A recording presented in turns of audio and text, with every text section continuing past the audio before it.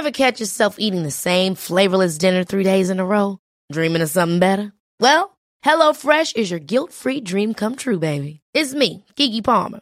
Let's wake up those taste buds with hot, juicy pecan-crusted chicken or garlic butter shrimp scampi. Hello Fresh. Stop dreaming of all the delicious possibilities and dig in at HelloFresh.com. Let's get this dinner party started.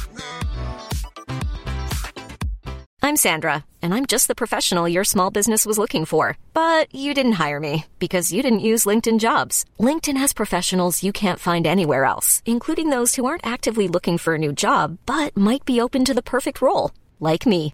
In a given month, over 70% of LinkedIn users don't visit other leading job sites. So if you're not looking on LinkedIn, you'll miss out on great candidates like Sandra. Start hiring professionals like a professional. Post your free job on linkedin.com/achieve today. All right, welcome back to another episode of Potty Magic. Very excited for this episode today. So I've got one of the all-time Wildcat greats. He's a current Shimane Magic player over in the B-League in Japan. Boomer's absolute bloody superstar, and one of the most professional and hard-working people that I've ever got to train and work with. Please welcome Nick Kay.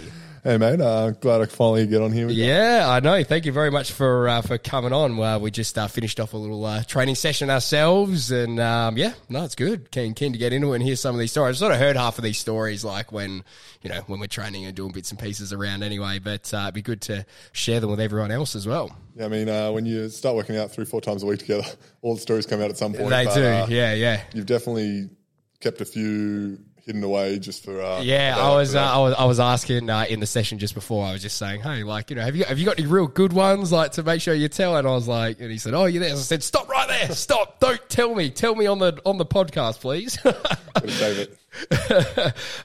Before we go into all your career stuff and bits and pieces, I think we should tell everyone how we met, because this is one of my favourite stories ever. I reckon out of any of the guys I train, this is my favourite story. So go on, you want to set the scene?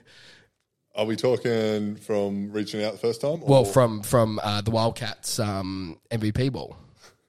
Yeah.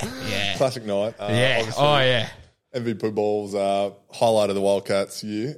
You finally finish off the season and get around, got to go do our dances and whatnot, and here's Jared coming around. I was in absolute flight that night. Oh my god, that was some prime body match stuff there. Actually, I had my cards out. I was having shots, so they were on. I was being a fucking absolute menace that night. And I think I came over to you and said, "Hey Nick, I'd never met you before," and I said, "Hey Nick, you want to do a card trick?" And I was like, and you're like, yeah, right, sweet. I think I've got the video somewhere as well. I hope you do. I do have it still. I went, all right, here's the deal. If you get this card trick, usually I'm doing it for, this was back in the single days, it was, We'll pick up a little kiss on the cheek, something like that. Didn't quite want a kiss on the cheek from you, but I said, if you lose this, you have to come down and do a training session. And you lost it, and I was absolutely steaming, so I thought nothing of it at all. And then a few weeks later, he hit me up and went, all right, when we're doing this session. Hey, I got to pay my debts. And yeah. You got us. I mean, those type of nights, the Wildcats ball, where you'd go on stage and dance yourself. So we enjoyed a few beers to get that liquid courage up. Yeah. You were definitely body tragic that night. That was body tragic. That was. I was in the middle of the dance floor. I was going nuts. It was awesome. Come here, and you punked me. That's for sure. I thought I had the trick figured out, and not even close. Nah. But it was very good, and you're a man of your word, and I appreciate that very much. And came down, and then we've been training sort of every little, whenever you've come back for a couple of months and stuff. And it's been really good. I've got some little quick fire questions for you. So just like quick answers. Don't have to go, too much in depth with them. You play basketball. You play basketball all over the world. Run us through where you've been thus far. Goodness, everywhere. It's so different basketball compared to footy, because obviously footy it's like what team you're going to play for here, but basketball there's just so many leagues and so many everything. It is crazy, and especially the fact I feel like AFL, NRL, all those sports, you're in one place and that's your job for the whole year. While these NBL contracts and stuff, they're really 6 to 8 month contracts, and you're off somewhere else, either working on your game or basically get another job. So Australia, New Zealand, Japan, Spain, the USA for a few years, college, And then just like little trips everywhere with, especially the Asian qualifiers. I mean, Chinese Taipei, went over to Portugal. Goodness, holy moly, China. So, it's literally just everywhere. And when you go to all these places, do you actually get to like do any of the fun stuff, or is it just business? You're in there, you play your games, you're getting out. It really depends on how long you're there for. Like, somewhere I never thought I would have ended up was Lebanon, and we definitely got out and explored that place as much as we could. Yeah. So what team was that with? That was actually the first time I got to represent Australia. We had a Asia Cup, just went around, just the same one as occurred a couple of weeks ago. Yeah. Got a group together in the Gold Coast, and there's only a few guys actually got to play for Australia before that, and we're all like, we do everything we can to try and make this team. Went over to Lebanon for basically a month, and every 2-3 days we got to play a game, and then it was basically one training a day and got to go out, explore and have a look around. And sick. Had a lot of fun. If we'll get into those stories later. Yeah, stuff, wicked. There's a good one there that I just thought about. Oh, good. All right, we'll loop back round. We'll put a little bookmark in that. Hardest opponent you've ever played on? Is there someone that you just like, I fucking hate that cunt? Like, I just not quite. I know you wouldn't think that, but you just go, I hate playing on that bloke. You come out with bruises, or it's just a tough night for you.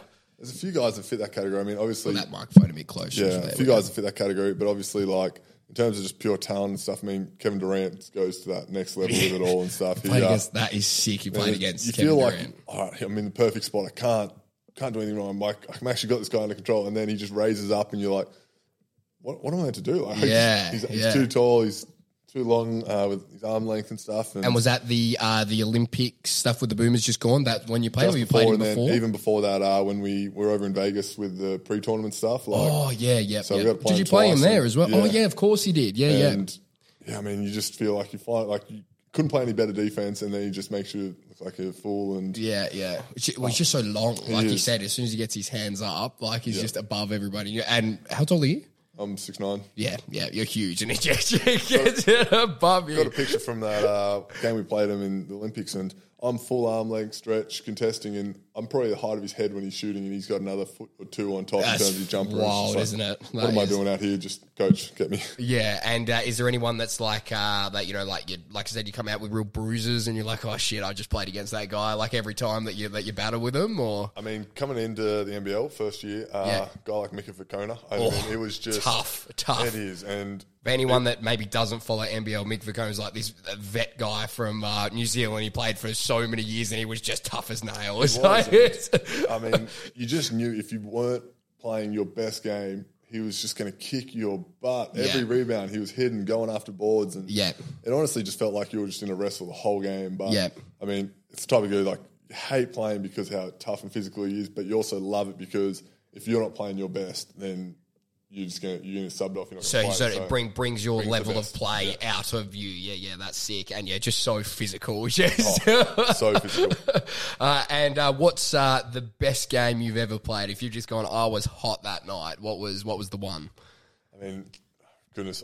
My game, if you haven't noticed, isn't exactly about having the good ones. But, please, he's too modest. He scores 20 points, 10 rebounds every game, just like... I mean, probably, if I had to narrow it down, probably that Sydney game 3, grand final game. Threes have been a bit hot and cold over my career, but that night I think I was about 7 of 8 or something, and just things were going in, feeling good. And you outscored Bryce that night as well, didn't you? It would have been right there. I mean, it's always tough to outscore Bryce the way he plays. And but it's just one of those games that felt really good. And I think first game of that series, I had a good shooting night. Second one, I think I was about 0 or 5 or something. And I was like, nah, not again. Then just kind of felt that rhythm. And turns out to be the game that we kind of got to win because of COVID and whatnot. And then, like you said, like with a game like that, if you're if you've been a little bit off with your shooting or whatever, how do you kind of have a quick turnaround like that and go and get everything, drop it in? Is there anything you did differently in between that, or you do if stuff like that happens, or is it just more that you just got confidence in your ability and your shot and everything? Yeah, a little bit of confidence. We didn't have a whole lot of time between games. I think it was a Friday, Sunday. So it was really quick. We really only had... And it's a big travel as well. Big trip. So I think we only really had shoot around that Sunday morning, and I think it's more just a mental shift. It's going, all right, lock in, focus on all the details that you work on every day at training. And obviously when you got... They had a different style of play, so they were going to sit off... sit off. I think they were in like a triangle or two, so only really guarding Trico White and Bryce Codden. And at the end of the day, we had to make shots and just got to the right spot, and got you were into there. the rhythm, and it went in. That was the day. That was a good game. That is one of my favourite games I've watched. Being a Wildcat supporter, that was a sick game. Who's your favourite player to watch? Like any league or whatever, or someone that you played with, even whatever. Favourite player to watch was always Dirk Nowitzki. Dirk, yeah, he's gets it done. Yeah, he just gets it done, and the way he's his game suited to the way he wanted to play and the way was built offensively, and his step back, he could just manipulate teams to get the shot he wanted, and. I guess you kind of play that. You play a similar sort of role that what he would in team sense as well. I think definitely the older I get, the more similar in regards to trying to get those open jumpers and stuff. But his just ability to create that shot using his length and size and that little step back. Obviously, watched a lot of clips on that, and I mean, I don't have the jumper he does or anything, but. It's just trying to pick up little things here and there. Yeah, so and he's got some great highlights. Just that step back shot, bit of space, bang, knock it down. And he's he just seems like a real humble, good bloke as well. Oh, I haven't actually had a chance to have a chat with him, but he just seems like that type of guy. Yeah. He's never talking shit, nothing, just goes about his business and just what a legend. Yeah, absolutely. And there's a meme kicking around where it's like, Dirk, have you seen that one where it's like he still, even though he was earning X amount of millions of dollars, he'd still bring his wife's, leftovers to the game or whatever. Yeah, I've seen that, yeah. That's so good. Hardest coach that you've played for? Hardest coach? Probably college coach. Just what was his name? Derek Clark. Is he still kicking around doing coaching? He's not doing it anymore, but I think he was the toughest guy because just sort of what he demanded offensively. Like defensively, you were climbing in, you were touching in, like everything you could do defensively, physicality, whatnot, conditioning and whatnot was always to the extreme, but that's kind of the college way. Yeah.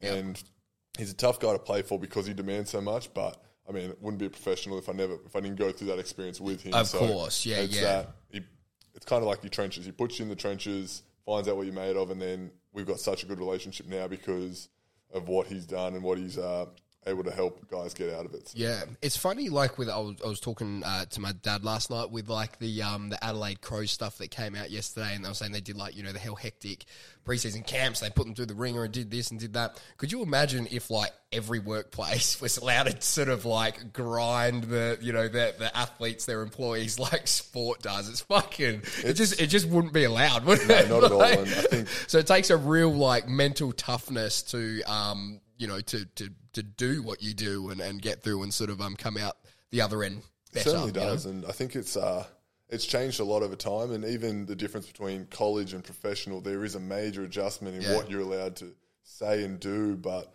going through those hard times, that college system and whatnot, and building that resilience has made it so much easier to become professional because you build those habits and then you can go and when you get in that professional unit, it's like it's on you. You can't come in out of shape because it's your job on the line. So you've got to do all those little things so you're ready to go. And so thankful that I had that type of coach to get me to where I am now. Yeah, wicked. And college, you don't get paid at all for college, hey? No, you don't. Like they need to change that. Like, it would be nice at the time. But just a bit of something because, like, obviously they're like earn heaps of cash from the games and this and that, and also like for some of the guys, they don't go on to have as good a professional careers like yourself. So it'd be nice just to get a little bit of the door sales, or the jumper sales, whatever. Even just a little bit, just to survive off type thing. Like you got your meals and stuff. Like they cover a lot of those things. But then a lot of life expenses outside of there that you don't necessarily get. And I mean, as you said, a lot of people don't go on to become professional athletes and stuff afterwards. Yeah. So injuries and whatnot come into play. So a little bit of reimbursement would always be nice for it. But at the same time, like it is an awesome opportunity. I wouldn't change what happened at all. And I wasn't at a big school either, so it's obviously different between the big schools, little schools, and whatnot too. So. Yeah. Sorry, that was Dad just leaving in his WRX. You can still hear him. You can still hear him ripping down the road. Oh my God, turbo that bloke. And best player that you've ever played with. Favorite, like I guess his favorite teammate, and then also just best player. Yeah, I mean, I'd just say based on his just pure ability, it would probably be someone like a Paddy Mills. Just his ability when he gets in those boomers environments, he just. I don't know if he's flicking a switch or what, but his attention to detail, his focus, his just relentlessness in executing what he needs to get done is just unparalleled. So, and then obviously when you go back and watch him play and you watch the highlights, you're just like, this man can just flat out play. He can, yeah. I mean, he's just such a good player. He just seems to get, like, better as well, don't you think? Like, he just, like, seems to keep getting better somehow. I don't know how. I don't know. Like, I think, obviously, he's very detail-oriented, and the work he puts in off the court, you don't get to see how much time and effort he puts in. And but when he gets to the games, it really shows in those environments, and he puts in so much time and effort into that Boomers program that he's definitely one of those guys that you love playing with because of it. Absolutely. We'll get into some more of the Boomers stuff a little bit later on, but I've got some other stuff I'm going to bring up with you in just a second. Cool. We'll have a break.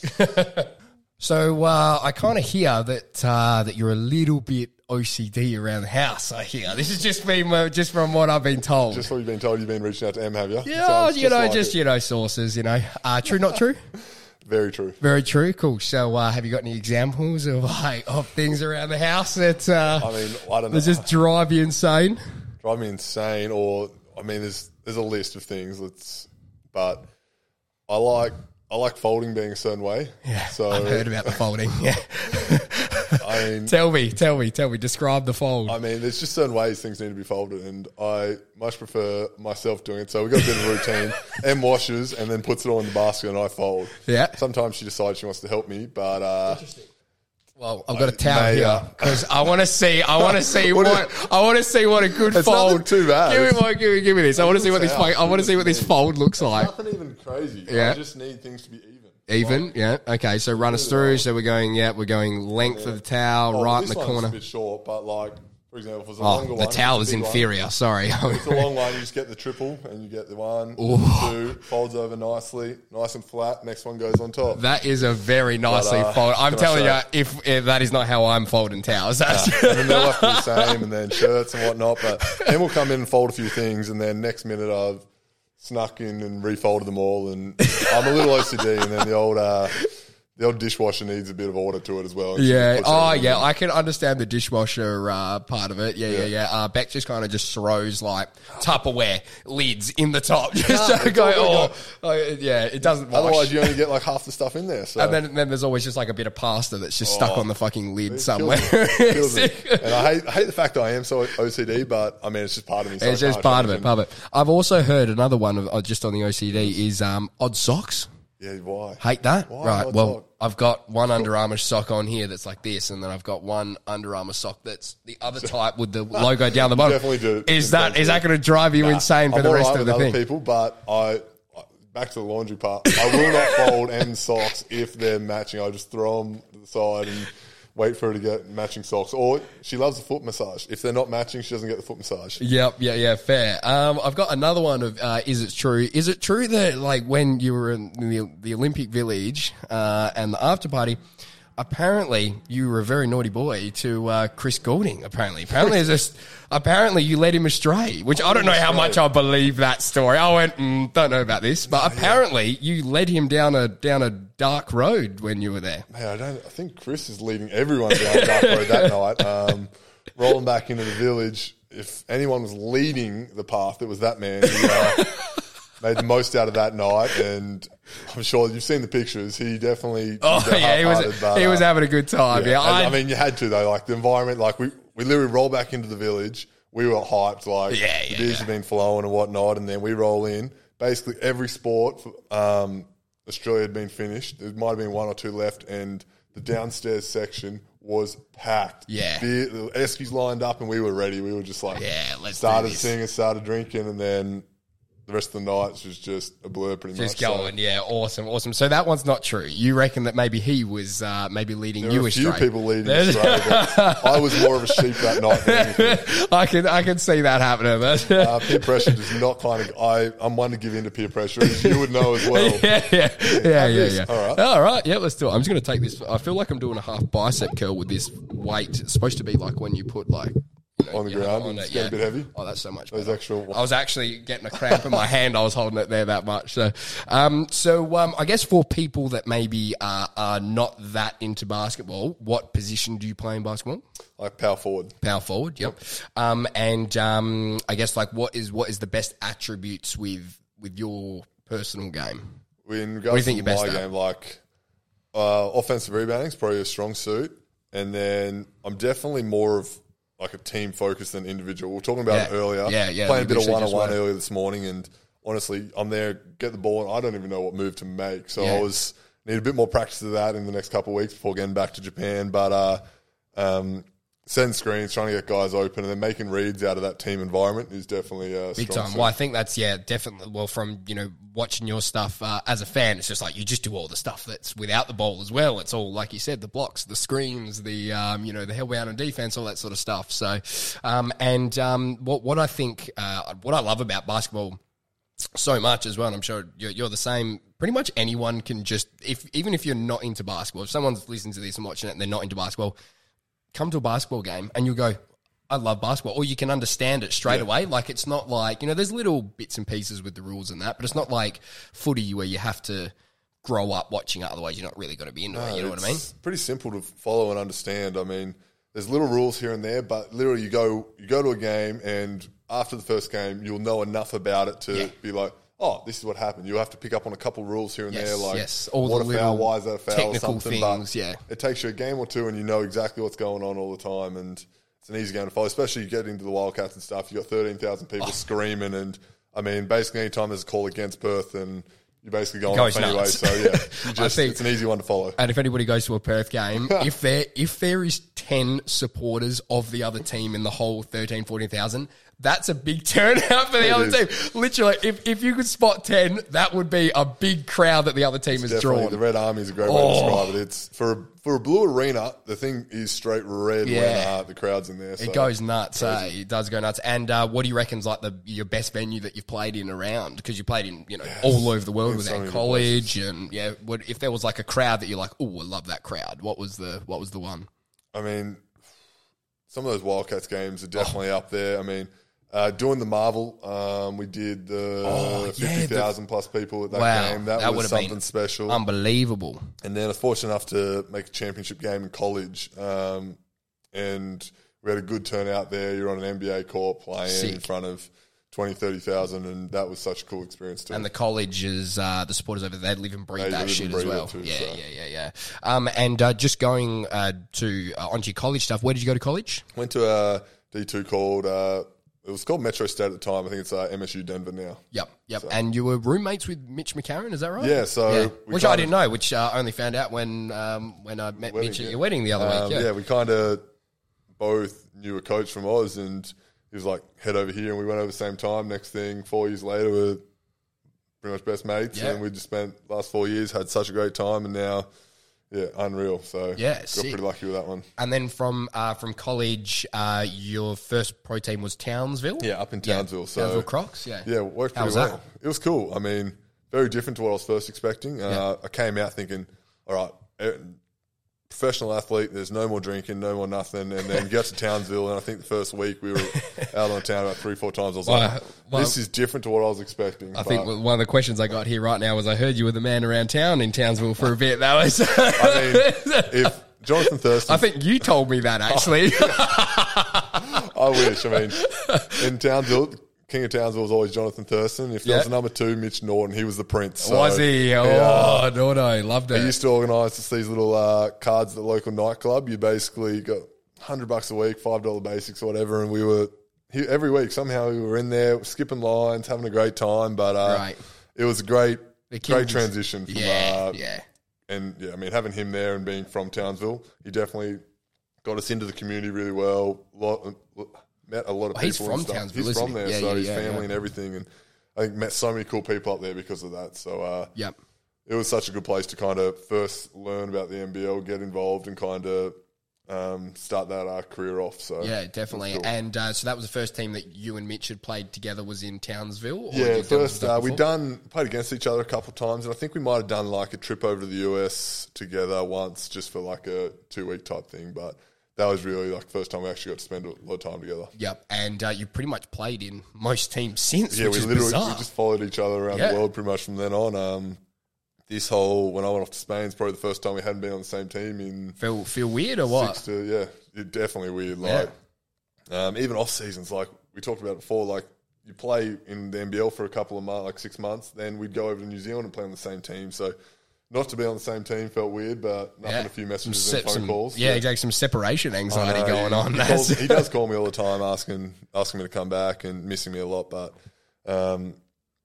Sash was definitely third wheeling. His fiance, he's definitely partner. third wheeling for a while there. Yeah. I've definitely got the flick since then. Yeah, and the Townsville Crocs, they folded. They did. Yeah. So that was pretty crazy in itself. Nora and I were sitting in my apartment over in Invercargill, New Zealand.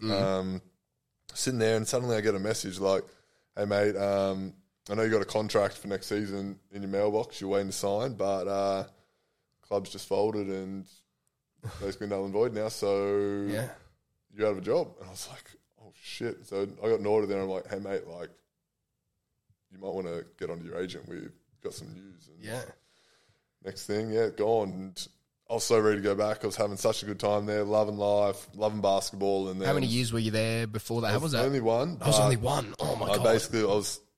Everything was planned to go back for another 2-3 years, and I couldn't wait. But things happen in sport, and such a shame because it's such a cool community. But it did sound always like it was like for anybody else that I've sort of heard talk about Townsville stuff, that it was that real community, kind of like what Cairns has got, you know, at the moment. That's with how that I felt there. And you wanted to do the best by the community. It was such a cool place to live, and felt like we were really building something up there. Like we had a solid first year, and then we were ready to go and have another good year, and we had some good guys coming in. And suddenly it was all done, and that part of the career and life was over. Yeah, and then from there went to Illawarra and moved with Mitch Norton as well, and had a couple of years. We tagged along again down to Illawarra, moved there with Bevo, and him and his relationship with the coach from Townsville kind of really pushed that over the line. Yeah, of course.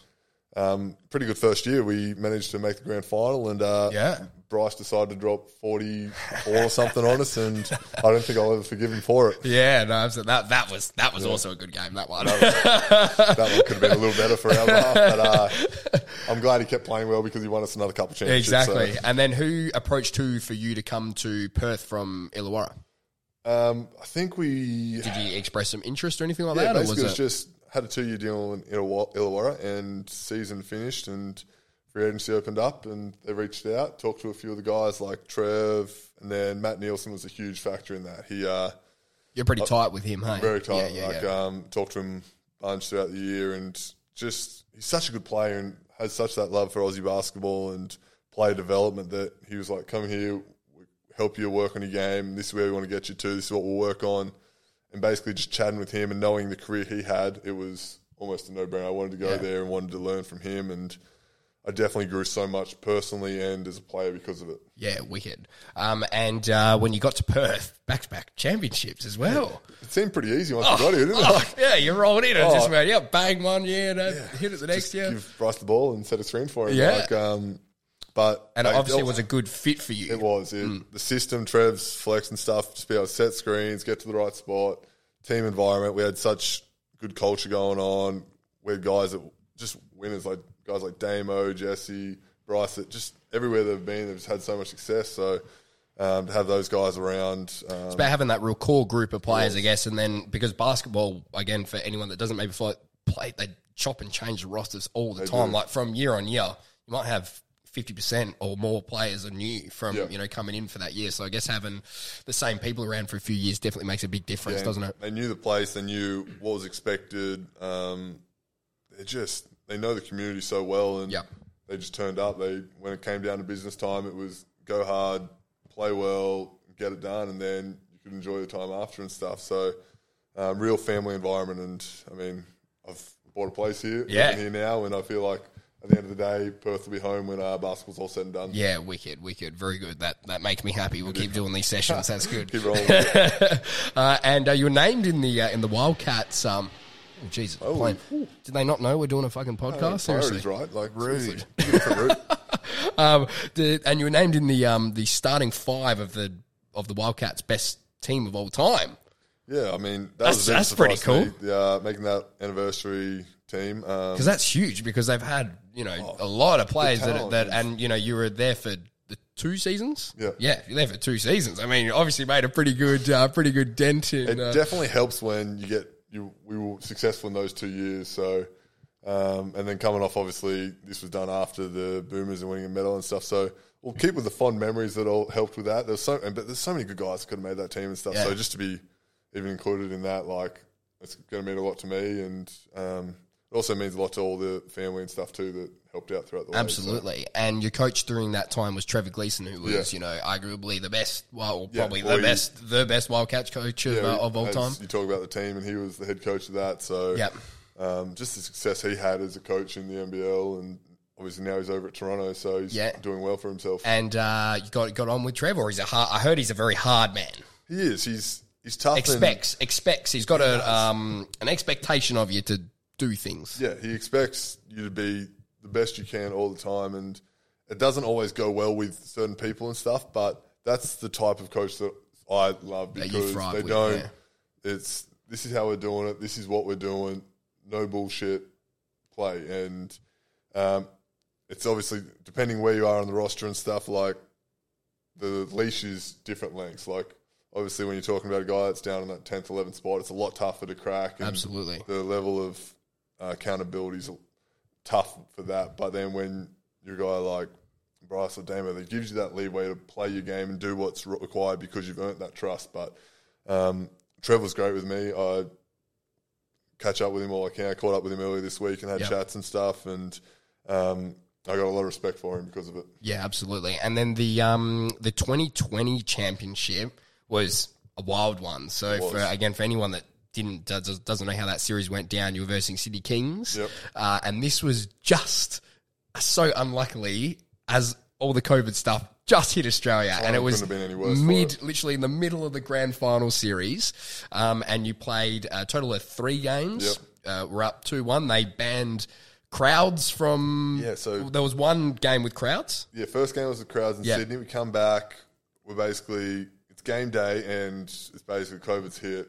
We're sitting there like, we're not even going to play tonight. Next thing, crowds being kicked out about 2 hours before the game so they can't come. And we're like, it was a rough game. You can imagine how I was feeling when I got told that. I was spewing. And it was such a tough one to get focused for, because you didn't know what was going on. You're trying to organise tickets for family, whatnot, but you just couldn't. So. But again, it's like, I'm sure you've probably got used to that a little bit with, the other seasons that you've played since, where it's been crowds and no crowds and whatever. But that was the first, and you were in the middle of, the biggest game. It felt like you just rocked up for a training, and was it weird? Day, but you've got the other 12 best players in the league going up against you, and they're rolling that season, playing well. I think they were premiers at the time, so they came out ready to go, and we struggled that one, but thankfully that third game we got a bit more used to it, and we could get rolling for that third one in Sydney. And then, so how that series ended, because it's a best of 5 in the NBL, how it finished was that they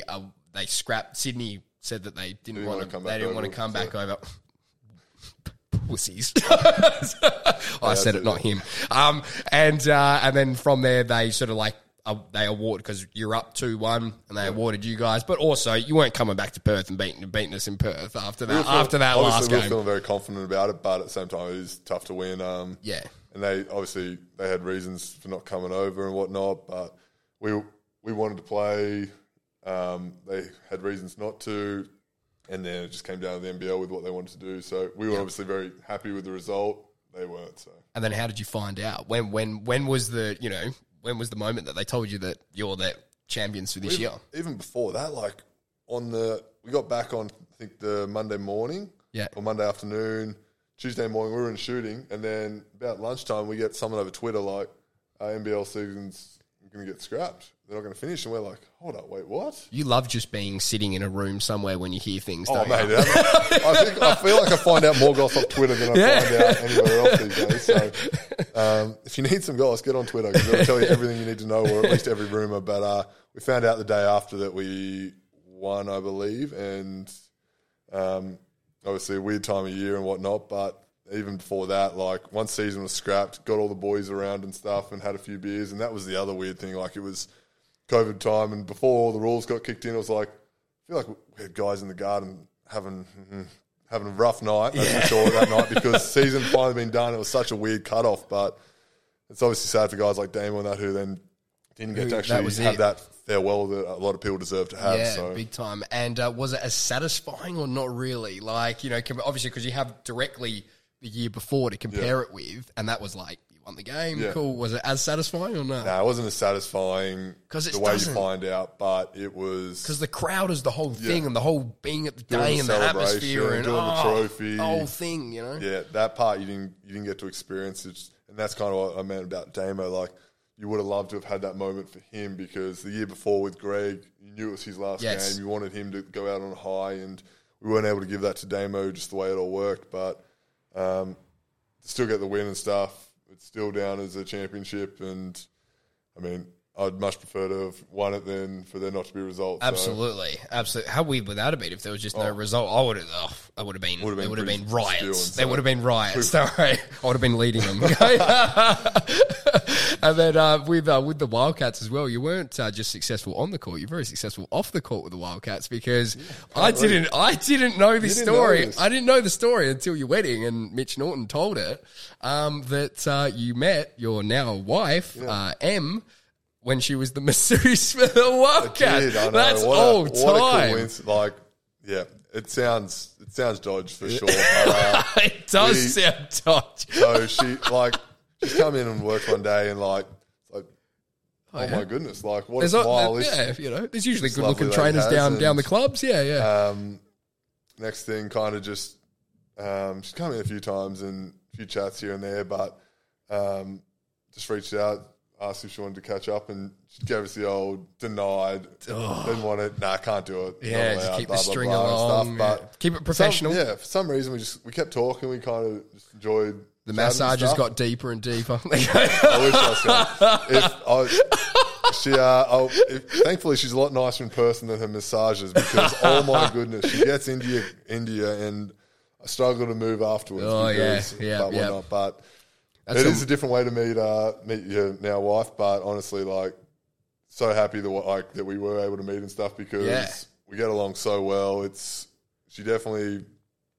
We didn't catch up for months. We just kept talking. I don't know how but also when you're away as well, just recently, I don't know how you did that because she was stuck here and couldn't come over and watch you play for a bit. Maybe it's because the way we started out, actually. It was because we didn't catch up in person for so long that it was like, well, are we going to do it or not? Because it's at a point where we both get along so well, and then we did, and we just got along like a house on fire, and now... And the massages were good, so it was... I'm the one giving massages these days. She's always, the next of the time.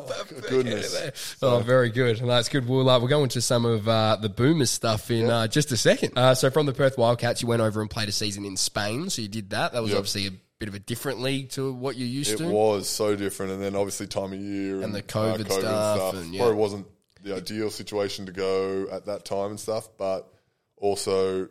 I'm so thankful that I did because it prepared me so well for the Boomers heading into that season and stuff. But definitely a different league. The style over there is completely different to the NBL, and it took some time to adjust. It's so amazing that the different leagues have such different styles as well. It's bizarre, isn't it? Yeah, the whole European thing. I just kind of thought it would still be similar to Oz. I'll be able to come in, play that faster pace and stuff, and everyone's getting in touch, everyone's doing this. But when you get over there, it's a lot slower, a lot bigger bodies, and then so much 1-5 ball screen and your spacing over there is so different. So definitely it was tough to adjust to, but again, it helped me so much with my basketball career. And absolutely. And you didn't play in front of a single crowd that entire year, right? No, we have a few family members occasionally. I don't think Em got to a game till basically January, and I think she only probably made 5-6 games all season, so it was tough to get. Obviously, you're still trying to adjust, and you're trying to get hyped for these games without anyone and there. Just no atmosphere. And you're going up against your best players, you're going up against your Barcelonas, your Madrids and stuff, and these teams got salaries that are through the roof compared to some of the lower teams, and sometimes that crowd just kind of boosts you, gets you that energy and stuff you need, and it was tough to get that. But so a different season, but also going up against some of those guys, it was awesome. It was good for that preparation for the next thing. And then that leads me into my next question, which is your Boomers campaign. So, which I think is the one that I think everybody would be so keen to know all about.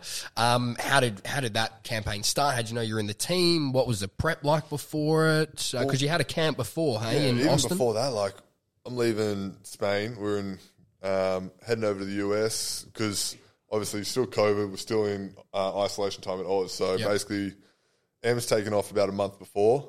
I'm like, yeah, I'll be home in a month. Then leading into it, I'm like, hold up, like, I'm going to have to do 2 weeks isolation. Then we're heading over to Vegas like a week later. I've got barely any time. So Matt Nielsen gives us a call. Mate, come work out with me for a couple of weeks. We'll keep you in shape. You'll be in a good spot heading into this. And I was like, all right, we can do this. Sweet. Yep. Book a flight, about to take off. And then you get basically a message come through like, have you checked this website? Like, apparently you can't leave from, I think it's a Schengen country to the US. You got to have 2 weeks, 2 weeks in a different country. And I'm like, where did this come from? Yeah. So day before the flight, I'm like shitting bricks. I'm like, where the hell am I going to go? What am I going to do?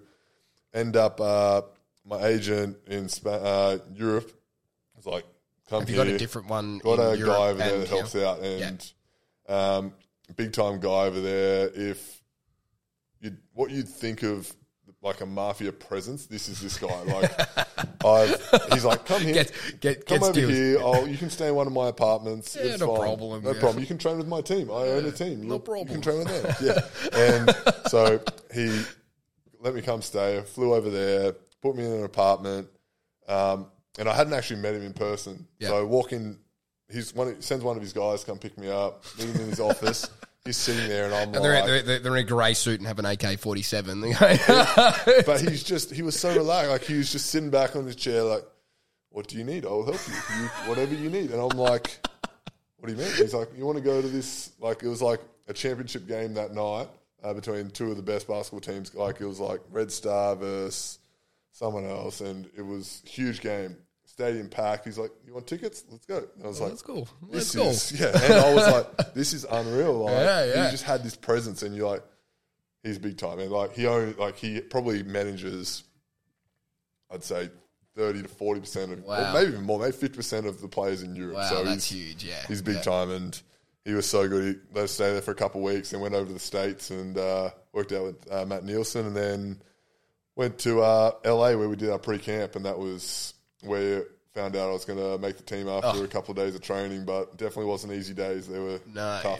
And what was that like the camp? It was cool. Obviously, some guys were at different levels. Like, we had a couple of guys like Matisse who came in for the last couple of days of it. We had guys from the NBL who came in for the last part. Then we had some guys like Paddy who had been finished for a month and needed some days to work into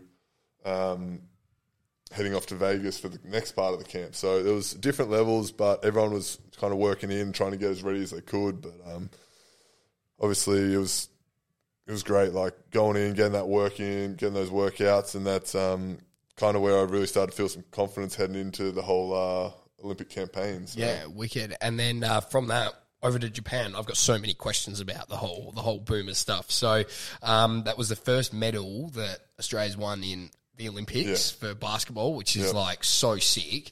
What was I guess, like you spoke about the culture of the Boomers before. What's the vibe? What are they telling you? Why have they got such good culture? You know, what are they preaching?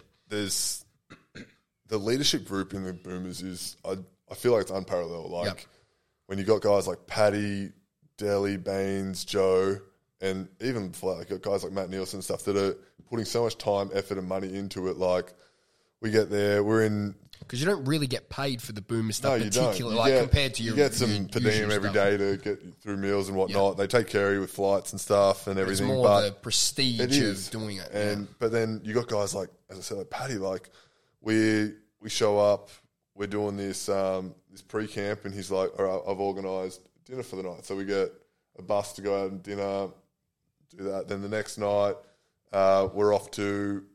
this big house up on the hill with a pool, and they've organised all this Aussie food, sick coffees, few drinks, games, all this stuff that Basketball Australia isn't able to organise and stuff, but they've gone out of their own pocket to organise this thing, because this is the type of thing we get around each other, we get to hang out, we learn more about each other and stuff, and it's just that kind of thing that they don't have to insane. do. So they do that. They pay out of their own stuff. pocket. Wow, that's they awesome. Set it up, and I mean, then you head into those games, and you're like, well, you've given so much for us to be here and to be tight as we are. Like, I don't want to let you down. I want to do everything I can. So you've got a chance to win a medal and do this, because the type of guy you are in that. So. And you could definitely see when you did win the game, the relief and the excitement on all those older guys. They were loving it. There'd been a lot of heartache to get to that point, and I guess being in the World Cup a couple of years before that and experiencing how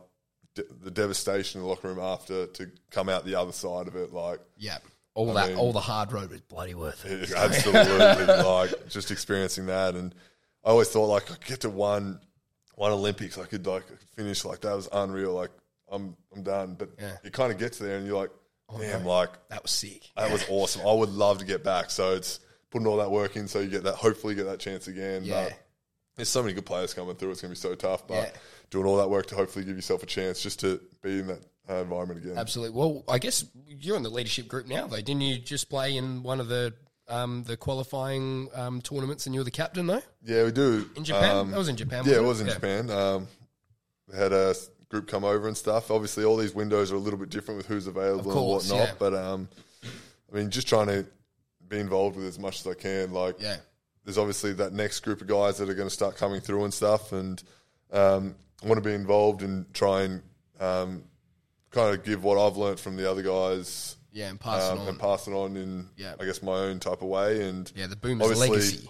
Obviously, the main group's going to be there for all the big events. We got a World Cup next year, and all those big dogs will be back for that. And but you got to win these games, these World Cup qualifiers, to get to that position. And I mean, when we started in the Lebanon thing for the Asia Cup, we were told like, you might only play these games. You might never get this chance again. I feel like every time I go into these games, it's that kind of attitude. I might not get another chance again. Make the most of this one, and if you get another one, it's just another bonus. So make the most of it. And there was the hashtag that you guys were all doing. Was it gold medal vibes, gold only vibes? What was it? It was gold vibes only. GVO. Gold vibes only. That's right. Yeah, that was kicking around. It was nice.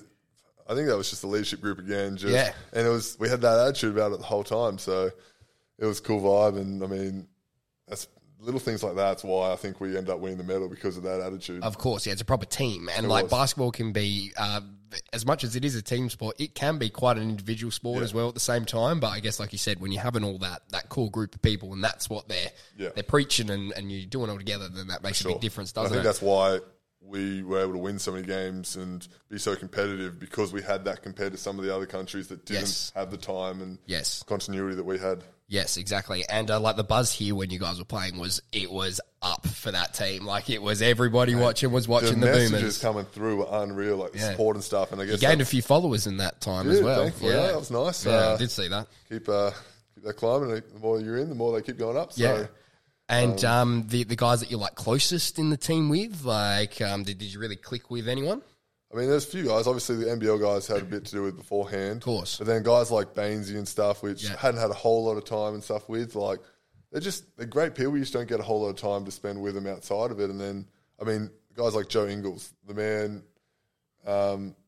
just always thinking about other guys and stuff. Like this year, sitting over in Japan, he knew I hadn't got to go home since the Olympics, and next thing I've got a care package show up at my door with Tim, like everything you could think of. There's Aussie food, and that kind of got me through for a period there. So it was unreal. And then you got bringing in guys like Matisse and that, like just awesome guys. Like first time how was Matisse? Man, he's such a good dude. Like he's a big time NBA guy, playing heavy minutes, up there for defensive player of the year. And then he's so entertaining to watch. He is. And then he rolls in. First time I meet him, he's 5 minutes late to the bus, freaking out because he's late right here. Shows up in a pair of socks and a pair of shorts, and you're like, mate, where's the rest of your gear? And he's like, I just wear socks. Yeah. So he literally just had a pair of socks and his shoes in his hand, and I think he might have chucked the shoes on like right before he walked into the restaurant, but that's kind of his vibe he goes with. If he doesn't have to wear shoes, he's not wearing them. Yeah. That's kind of cool. I watched his like first day on the Boomers, his YouTube one. That was pretty funny, actually. That was pretty funny. He's always got his camera. You never know when it's on or off, so you don't know what's going on, but he's really good at it as well. Yeah. And he obviously had that in the bubble stuff he had going too, and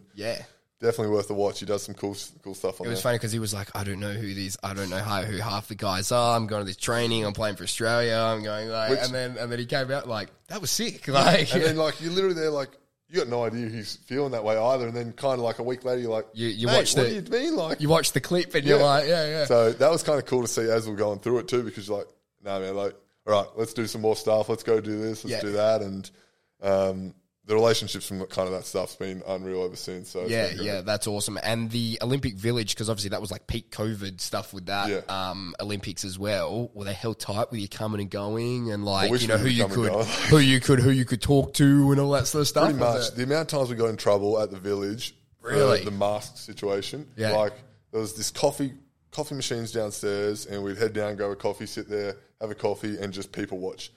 And the amount of times we got in trouble, we had to move upstairs because our masks weren't on enough and we had to hide out. And then heading towards that bronze medal game, I think someone told us, like, mate, like, people are ordering food, you're all good, you can go pick it up from outside. So we were like, oh, cool. So you weren't even allowed to go out the village at all? No, not unless you had like a pass or some shit. Yeah, not unless you had a pass pretty much. Yeah. Or you're with your team, getting in the taxi and you're straight to your event. Yeah.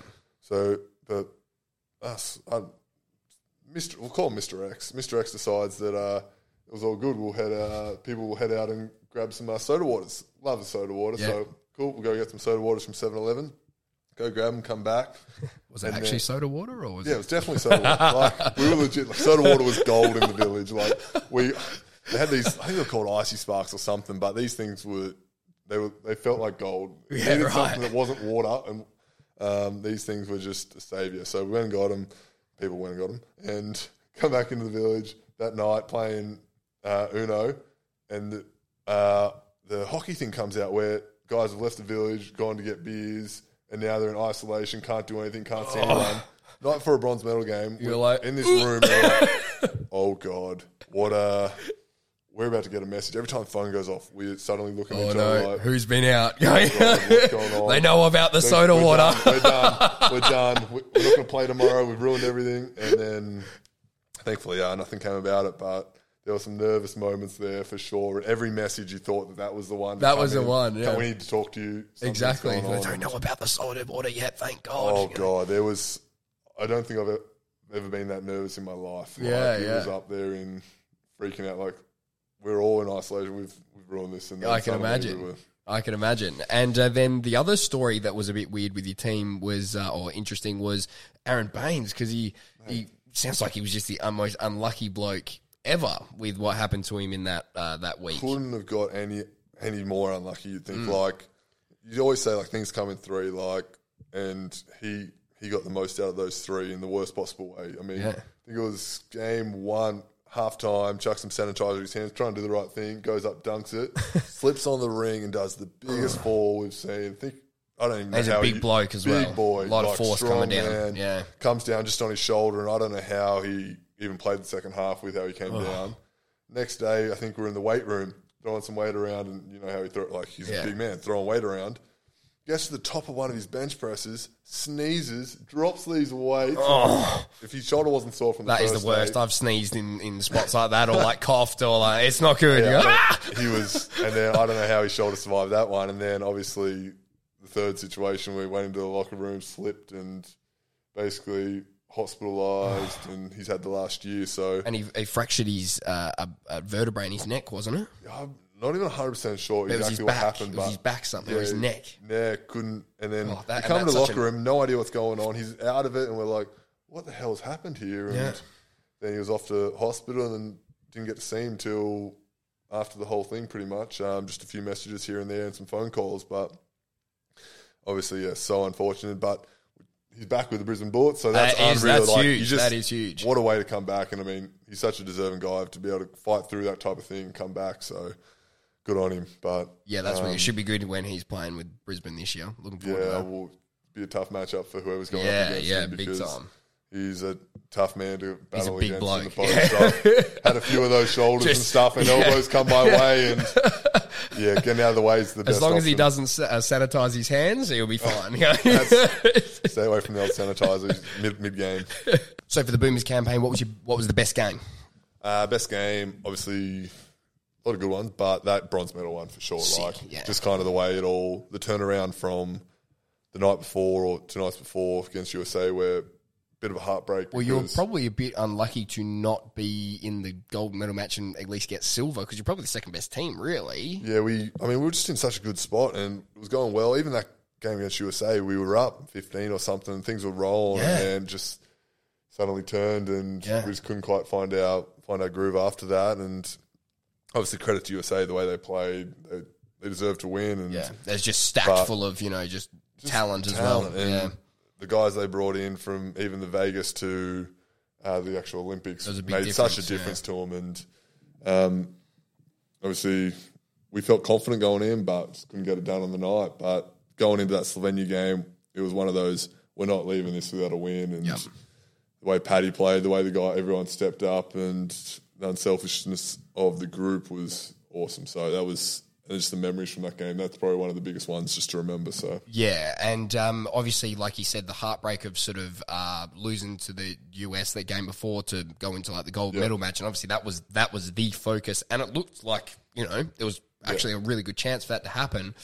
After that game, what was the vibe of the whole group like? Was everyone hella flat, or was it more just, that's all right, we've got this next chance? Like, what was the vibe with that? It was probably just a 5-minute patch there where it was kind of like, because you can't not be absolutely fucking cut by that. Yeah. And as you said, like the mentality of that Gold Vibes Only was so strong that it was like, that's what we're here for. We're here to win gold, and that's all. Yeah. And then suddenly that's gone, and it's like, well, how do you change from that being your main focus to now to be happy with bronze? But just the way Gorge came into that locker room, and he's a man that can just kind of, the way he puts it was Gorge together, that really got it going again. It was like, kind of gave a speech, and we're just like, you know what, like, we've got a great opportunity here, and then it became Rose Gold Vibes Only, and Rose Gold we rolled with it, and good. Everyone got ready and ready to go. Like, it was fun. Well, I think that's like such a that just shows what a great team that was, because you could very easily just get so like, bronze medal game, we were almost at the gold, you could get flat about that, but to turn it around and have everyone on the same page with it just shows what a great team that actually wasn't it? It was that 5-minute patch, and then we left that locker room focused solely on that next game and getting a win. And obviously, we kind of touched on it before, the amount of times the Boomers have been in a situation where they're playing for that 3-4 spot and just haven't been able to get it done. It was time for it to change, and then Paddy just said, it'll be on me. I'll make this happen. And then everyone just game. He just said, boys, jump on. I'll do it. Okay. I'll do it. He did. Yeah, that's awesome. And then what was the party like from that?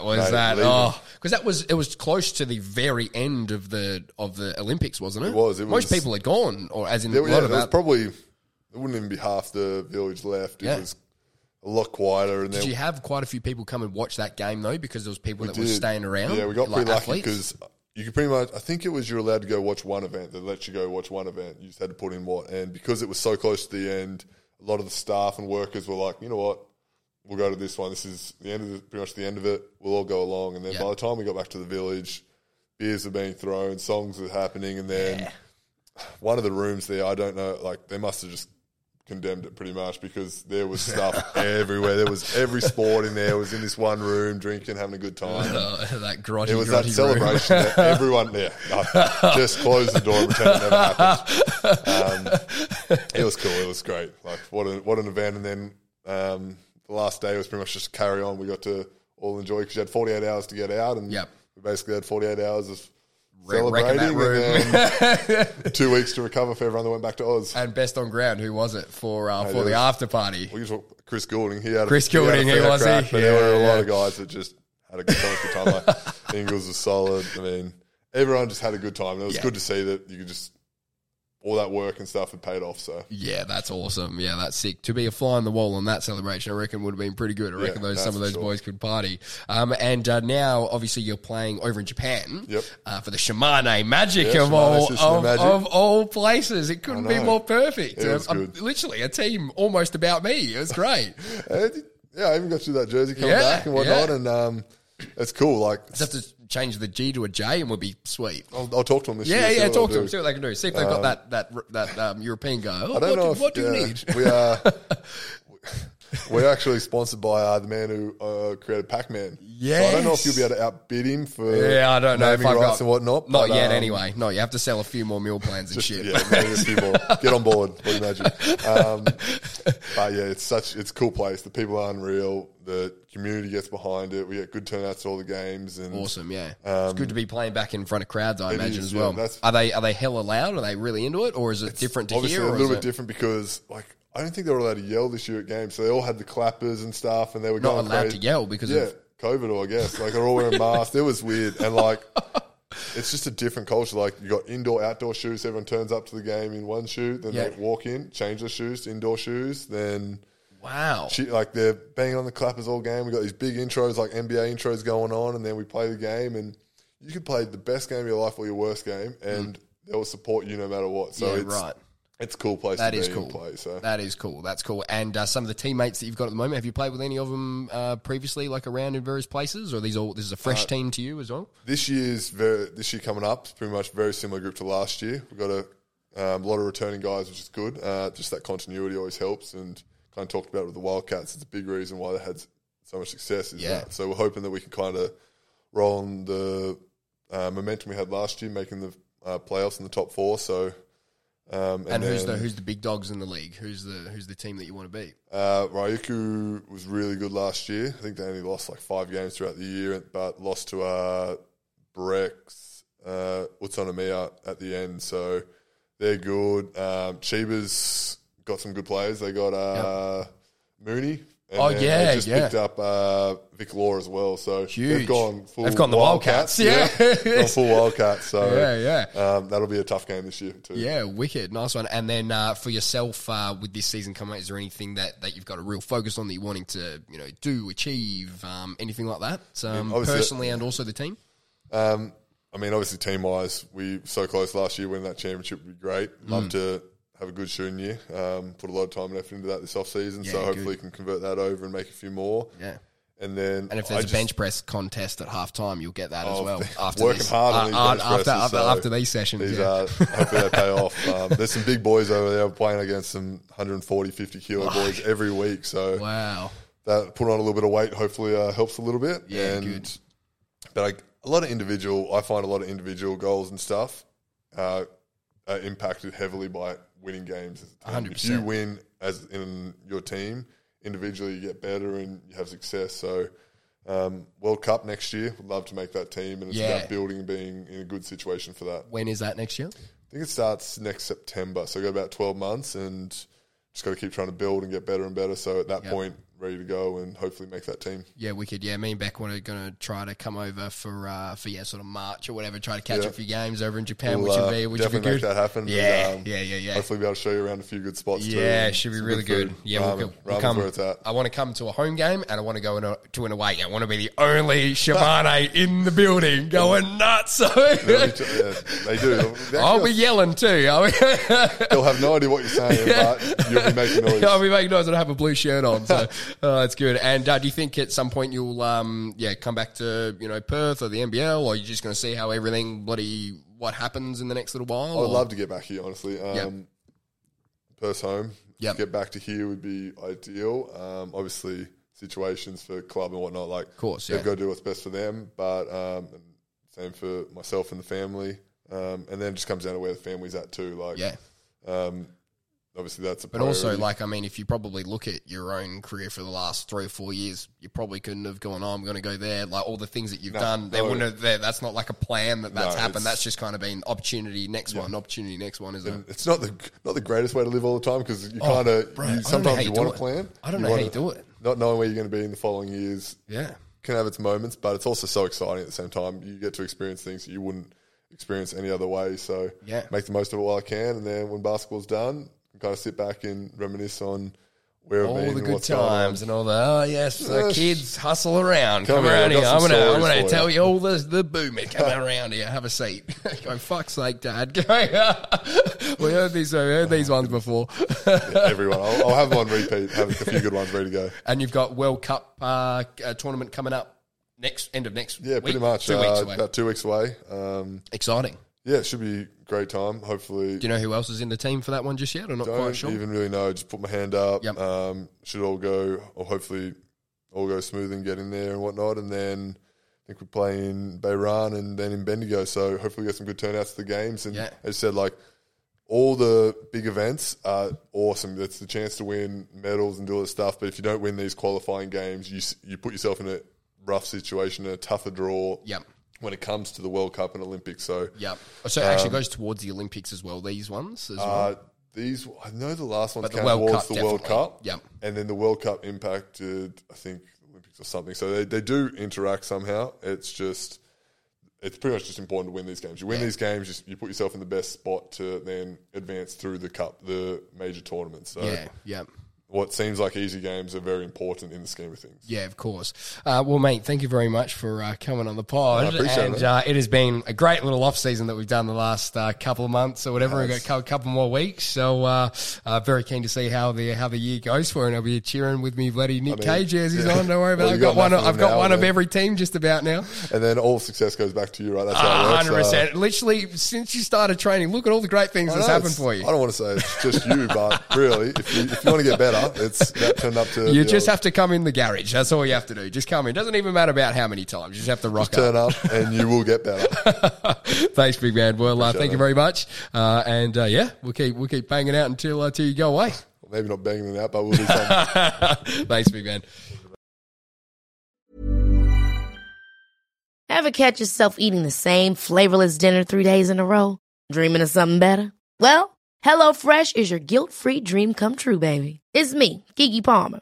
Let's wake up those taste buds with hot, juicy pecan-crusted chicken or garlic butter shrimp scampi. Hello Fresh.